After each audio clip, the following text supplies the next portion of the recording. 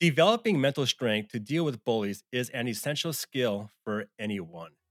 Today, we meet with an expert to talk about how we can improve this skill after I hit this music. Today, we are joined by Naomi Riley, a motivational speaker and founder of Text Pledge. She will share her experience of being a target of bullying and how she was able to overcome it, and will share tips on changing your mindset when you feel at your lowest. Naomi, thanks for coming on today. Thanks for having me. Tell us a little bit about your background and how you got into like this mental health space. Yeah, I think I was always in the mental health space. As we grow and develop, we kind of get there, right? Like we have to learn all of these things and the English language and growing up. And we kind of have all of these little things that we have to develop and get through mentally. And that is part of our mental health. But just to give you an idea, I was a child that was diagnosed with an illness at the age of 7. They thought, my doctors had thought that I developed it when I was Oh, 3 wow. years old. So I grew up with something called juvenile rheumatoid arthritis. And for adults that get arthritis, it's a swelling of the joints and it can really affect your joints as you get older. But when you're a child and you're growing and it affects your joints, you can have growth deformities because the joints are not able to grow. So being, young and having to deal with that, I went through a lot of sicknesses. And back in my day, not to age myself at all, but back in my day, they didn't really have a lot of regimens, medical regimens for what I was dealing with. And so they put me on aspirin and some other types of remedies that weren't really satisfying and they weren't really helping me. And so my mental health was really affected early on. And, as I grew older, I started to get those growth deformities. I got them in my hands and my leg, not too bad to where it was super noticeable, where I was the kid with the How big much older, disability. like when you got older, were you 10 years old, 12 years old, an adult? When did you start noticing that? Yeah. So I wasn't diagnosed until I was 7. I had my first surgery, exploratory surgery, so they could see what was going on at around 7 years old. So I would say my growth deformity started about 9 or 10 years old. Now, as I got older and was a teenager, they kind of became significant. In my high school days, I remember, just really being sore and my joints hurting so bad. And I would remember walking with a limp in the hallway, and I would have kids come up and like walk in front of me, and like they would walk like me because I would walk with a little limp. My one leg is shorter than another, not by much, but enough to where I might limp when I'm sore. Now being an adult, you can't notice it. But when I was growing, you could notice it. And so I was bullied by these kids that had no idea what was going on with me. And they just chose to, you know, demean me and degrade me for the way that I walked and what I was dealing with. So mentally, that was a huge challenge. How long did that bullying last for? Oh my gosh. Well, it lasted for my whole high school career, because this individual, I had the pleasure of going to elementary school with him, junior high, and then high school. And so, he lived not too far away from me. And I was able to confront him not too long ago. And, I was just like, you weren't that great. You were not a cool guy to be around. And, he apologized left and right. And, he's like, I'm an adult now. And, but they don't understand, especially with parents that have kids growing through it right now. It was really, really difficult for me to internalize it and then not have a person that I could talk to about it, because I felt like I was in my own little island, Yeah. right? And so for you parents out there that have kids that have disabilities or struggles that you have not had, I want to plead with you just to be patient with your kid and, create that space, that open trust with them where they can come and talk to you and just let them know that you're there to just be in their corner, because I think it's really important that kids know they have somebody in their corner. They've got someone rooting them on, and, for me, my biggest, advocate was my dad, and he would always, I would be so mad, I'm a faithful person. So I would be angry and upset at God because, like, why would I have to have had this? Why would a God create someone like me and give me this awful illness, right? And so my dad would come and pray with me, and that really did help get me through a lot of my times. But confronting the bullies, it's very, very difficult. It's a challenging time for our kids. I mean, I just know what I went through, a long time ago, and I know what my own kids have gone through, and it seems like it's doubling and Yeah. getting worse as we move Did forward. that one kid in your school, did he ruin a bunch of friendships for you? Yeah, we were never part of the same friend groups. He was always the one that would just like make fun of me when I was by myself, or I don't know. It was just a really weird kind of bullying. So I didn't have to deal with that segregation where they kind of gang Yeah. up. I did not have to deal with that. But I dealt with it more on a mental level than anything. And I think that even when you're segregated from various friends and, like one comes in and says, hey, I'm better than you and you shouldn't be hanging out with us because of this, that, or the other. I always, tell kids, remember that it's not you that's the problem, it's Yep. them. And if their friends tend to go with them, then, that's on them. It's not you. Just stay true to who you are. So I would love to share with you some mental health tips to kind of keep your kids strong in this year, kind of as we're going through this 2024, and we're seeing a lot of strife in our world right now, and I think it's really important that we show kids the way to keep our mental health in check. All right, Naomi, my first question, if my child doesn't have any confidence, what's a good way to help Sure. show my child their strength and weaknesses? Yes, it's so important that you uplift your child every day as much as you can, right? You want to Yeah. show them how much, I'm sorry about that, how much they're valued and loved by you, right? So the one thing that you can do is really hone in on what their attributes are. Like, do they love to read? Do they love sports? Do they love the arts? What are they really, really good at? And then help foster that. As children grow up, they are curious about so many different things, right? And we just need to really keep focusing in on the things that they're good at. Never like if they do something wrong, yeah, show them that was wrong, but we always have to like encourage a better behavior. Yeah. How do we so it's great when it comes from a parent. How do we get that to translate into the school environment? Because a lot of kids, when an adult tells a kid, "Hey, you're not dumb, Johnny." That's great from a parent, but it really means a lot more coming it from another peer. Could I go talk to would it be wise to maybe talk to their friends or their parents? Say, "Hey, can your child help my child become more confident?" Or is that too embarrassing to have a conversation with somebody else?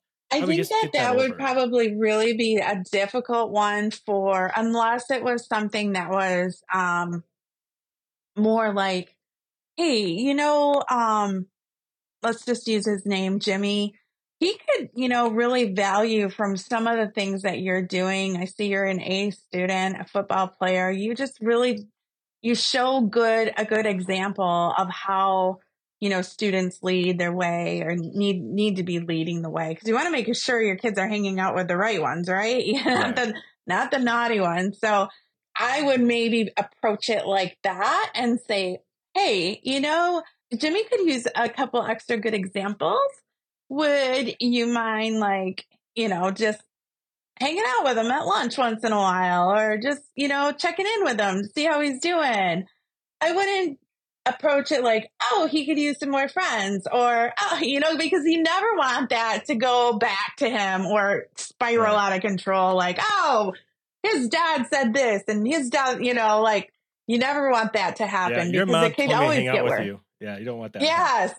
Yeah, right. That makes it worse for them, for sure. When you have a child in that bad mindset, like, I'm dumb, I'm stupid, Mm-hmm.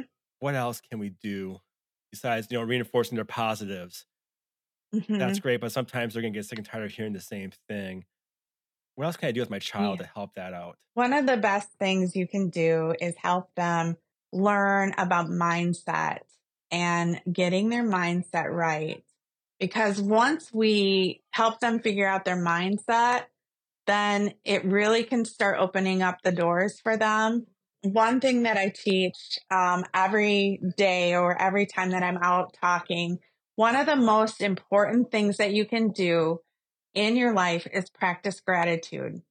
Every Yeah. single morning, spend 2 to 5 minutes. And I've told my own kids this, everyone that I know, spend 2 to 5 minutes saying the things that you're grateful for. It's going to change your mind, and it's going to cultivate a really positive mentality for the rest of your day. I always say, be thankful for the things that you have, because some of the things that you have are things that someone else is praying for. Yep. You have a roof over your head. You have meals. You have shelter. Those are things that some others are praying for. And, we're seeing starvation now. We're seeing the border crossing. We're seeing all of these, people come across from the border. They're looking for homes. They're looking for a new life. Those are things that we need to be grateful for, because we are not in their situation. As long as we teach our kids that mentality, if you focus on the things that you have right now, and you show gratitude in the morning, say, just close your eyes and be like, okay, I am thankful for this. I am thankful for this. I am thankful for that. It's going to start opening their mind and just not being so negative, right? Yeah. They're going to be like, oh yeah, okay, this is good. Is there a fun way to teach gratitude to kids? Because sometimes I feel like that could be boring. I work with kids every day, and sometimes you Yeah. gotta come up with new ways to get into their heads, because a lot of kids like to say, I don't know how to do that. I'm not good at that. And their Yeah. brain doesn't know if they're serious or not. So, any ideas on a fun way to teach gratitude so kids can get that habit going without being like, oh, my mom said I gotta think of something good today, or what, you know. So, what, if you don't mind, I ask, what grade level do you work with? So I teach martial arts. So Oh, I okay. own a school called Cato Karate, and I work Love with it. kids all ages. Okay. So here's a good thing. You can be like, okay, I want to hear something good that happened to you this week. And they usually come and they're like, oh, I did this, I did that, I did this. And that right there, if you can go around in a circle, you can just be like, okay, so you did this. Are you grateful for that? They'll be like, well, yeah. Do you want to do that again? Well, yeah. Okay, that's one thing that we're grateful for, right? Yep. So you kind of make it in a game. Like, what things would you like to be grateful for next week? Tell me some things that you are aspiring to do. That actually in turn will help them set goals for Yeah. themselves so that they can be held accountable to reach those goals. Yeah, I like that. I can see me asking that question in class, and nobody will raise their hand. They're just going to blurt out the answers. That's how the kids go. So another thing we can do is just help kids focus on the present, right? One of the things I recommend is that we make lists, like I was just talking about how we say, well, what would you like to be grateful for next week? So that they're kind of setting those goals. So if one of them says, well, I would really like to go to, amusement park, or I want to go to a theater, or wherever it is, right? So if they say something that's so off the wall, you say to them, okay, what are the steps that we need to do to get there?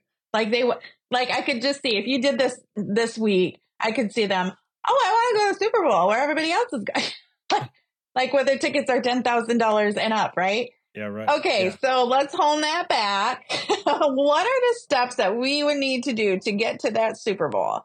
We always know that it takes time and effort to get there. And you being a karate instructor know that it takes a lot of time and discipline to actually be a master at it. So I'm doing all this. I have open mind. I know how to handle Yep. setbacks. I feel confident. But then there's just this one bully that found my weak spot.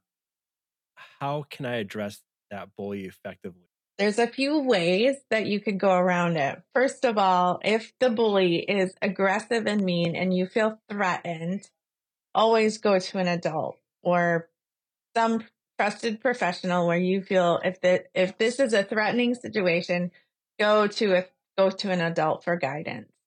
So there's a few ways to deal with a bully. One is kill them with kindness. So one of the things that makes bullies the most upset is really being kind. So if this bully comes up to him or her, whatever, and just like, give me this, give me that. I need this. I don't want to hang out with you unless you do this. If it's within your means, be like, oh, sure. Hey, you can have that. No big deal. I hope you have a great day. Something like that. That'll just really, kind of just be like, wait, what? But if the bully is, touching you or, doing things that is not appropriate, go to an adult. And here's another one. If you're in a friend group and this bully will not leave you alone in the friend group, make sure that you are going to a trusted adult because it can only sometimes get worse. But if you want to remove yourself from that and you just don't want to associate with that person and they try to kind of just come after you, let them know, like, hey, you know what? I'm not partaking in this anymore. I've chosen to take a different route and I think you need to too. That's one of the easiest ways to do it. Just avoid them as best as you can. So Naomi, what strategies can I do to avoid these bullying situations? So maybe they won't go looking for my weak spot. Yeah. So just be really confident in who you are. Look for your interests. What interests you as a student? What interests do you have? What are the things that you know you're good at? And students, this is not scrolling on your phone or playing a video game. It's actually finding something that your brain can really work on to be that better person, right? Because yes, the phone time and the game time and all of that's really great, but you're not really working on your brain and you're not really working on the things that you need to be doing to kind of get to your next destination on where you want to go in life. So our job as adults is to help you grow and develop it to become wonderful humans, wonderful people, wonderful adults when you enter into the adult world, right? Correct. So have your student focus on things that you know that they're going to need and work towards as they become adults, right? One of the things is keeping a list of things that they have to do daily, daily chores or helping to take care of the animals, just little things that can help move the needle. Even finances, right? We all have our finances we have to work on after when we're adults. Well, a lot of kids don't even know that because they've had mom and dad help them up until through college. And then they're like, oh my gosh, I've got all these things. And, so it's just helping them like see like, okay, I'm going to have to do this when I enter into adulthood. I'm going to have to do this. So, just avoiding the bullies is always going to be difficult, but just look for the things that you're good at and then kind of look towards getting involved in things like that. And speaking of avoiding the bullies, how can we teach our kids about self-compassion, forgiveness? Because like with your bully, obviously he apologizes now, but how can I teach my kid to forgive that bully even though they're making their life hell? Yeah, so that is one that's really, really tough because even myself, I didn't forgive this bully for a long time. I was super upset. But one thing you have to remember that it's not you, it's the bully.